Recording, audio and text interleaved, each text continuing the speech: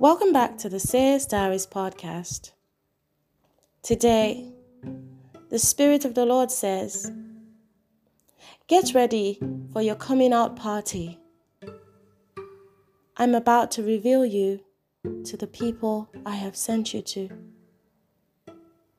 Over the next few weeks, expect your station to change.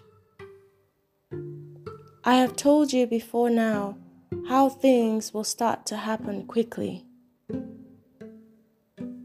You cannot be prepared enough for what is ahead.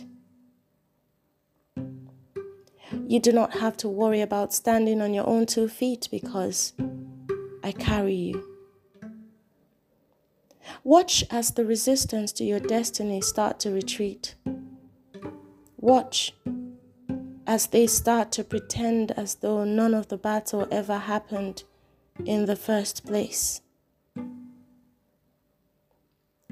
But we know, because it is all written down in heaven's books, and as long as you abide in me, you will not lose memory of this.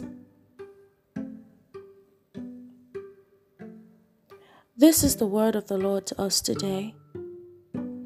Until tomorrow, remain at peace, knowing that He that is in you has overcome the world. God bless you.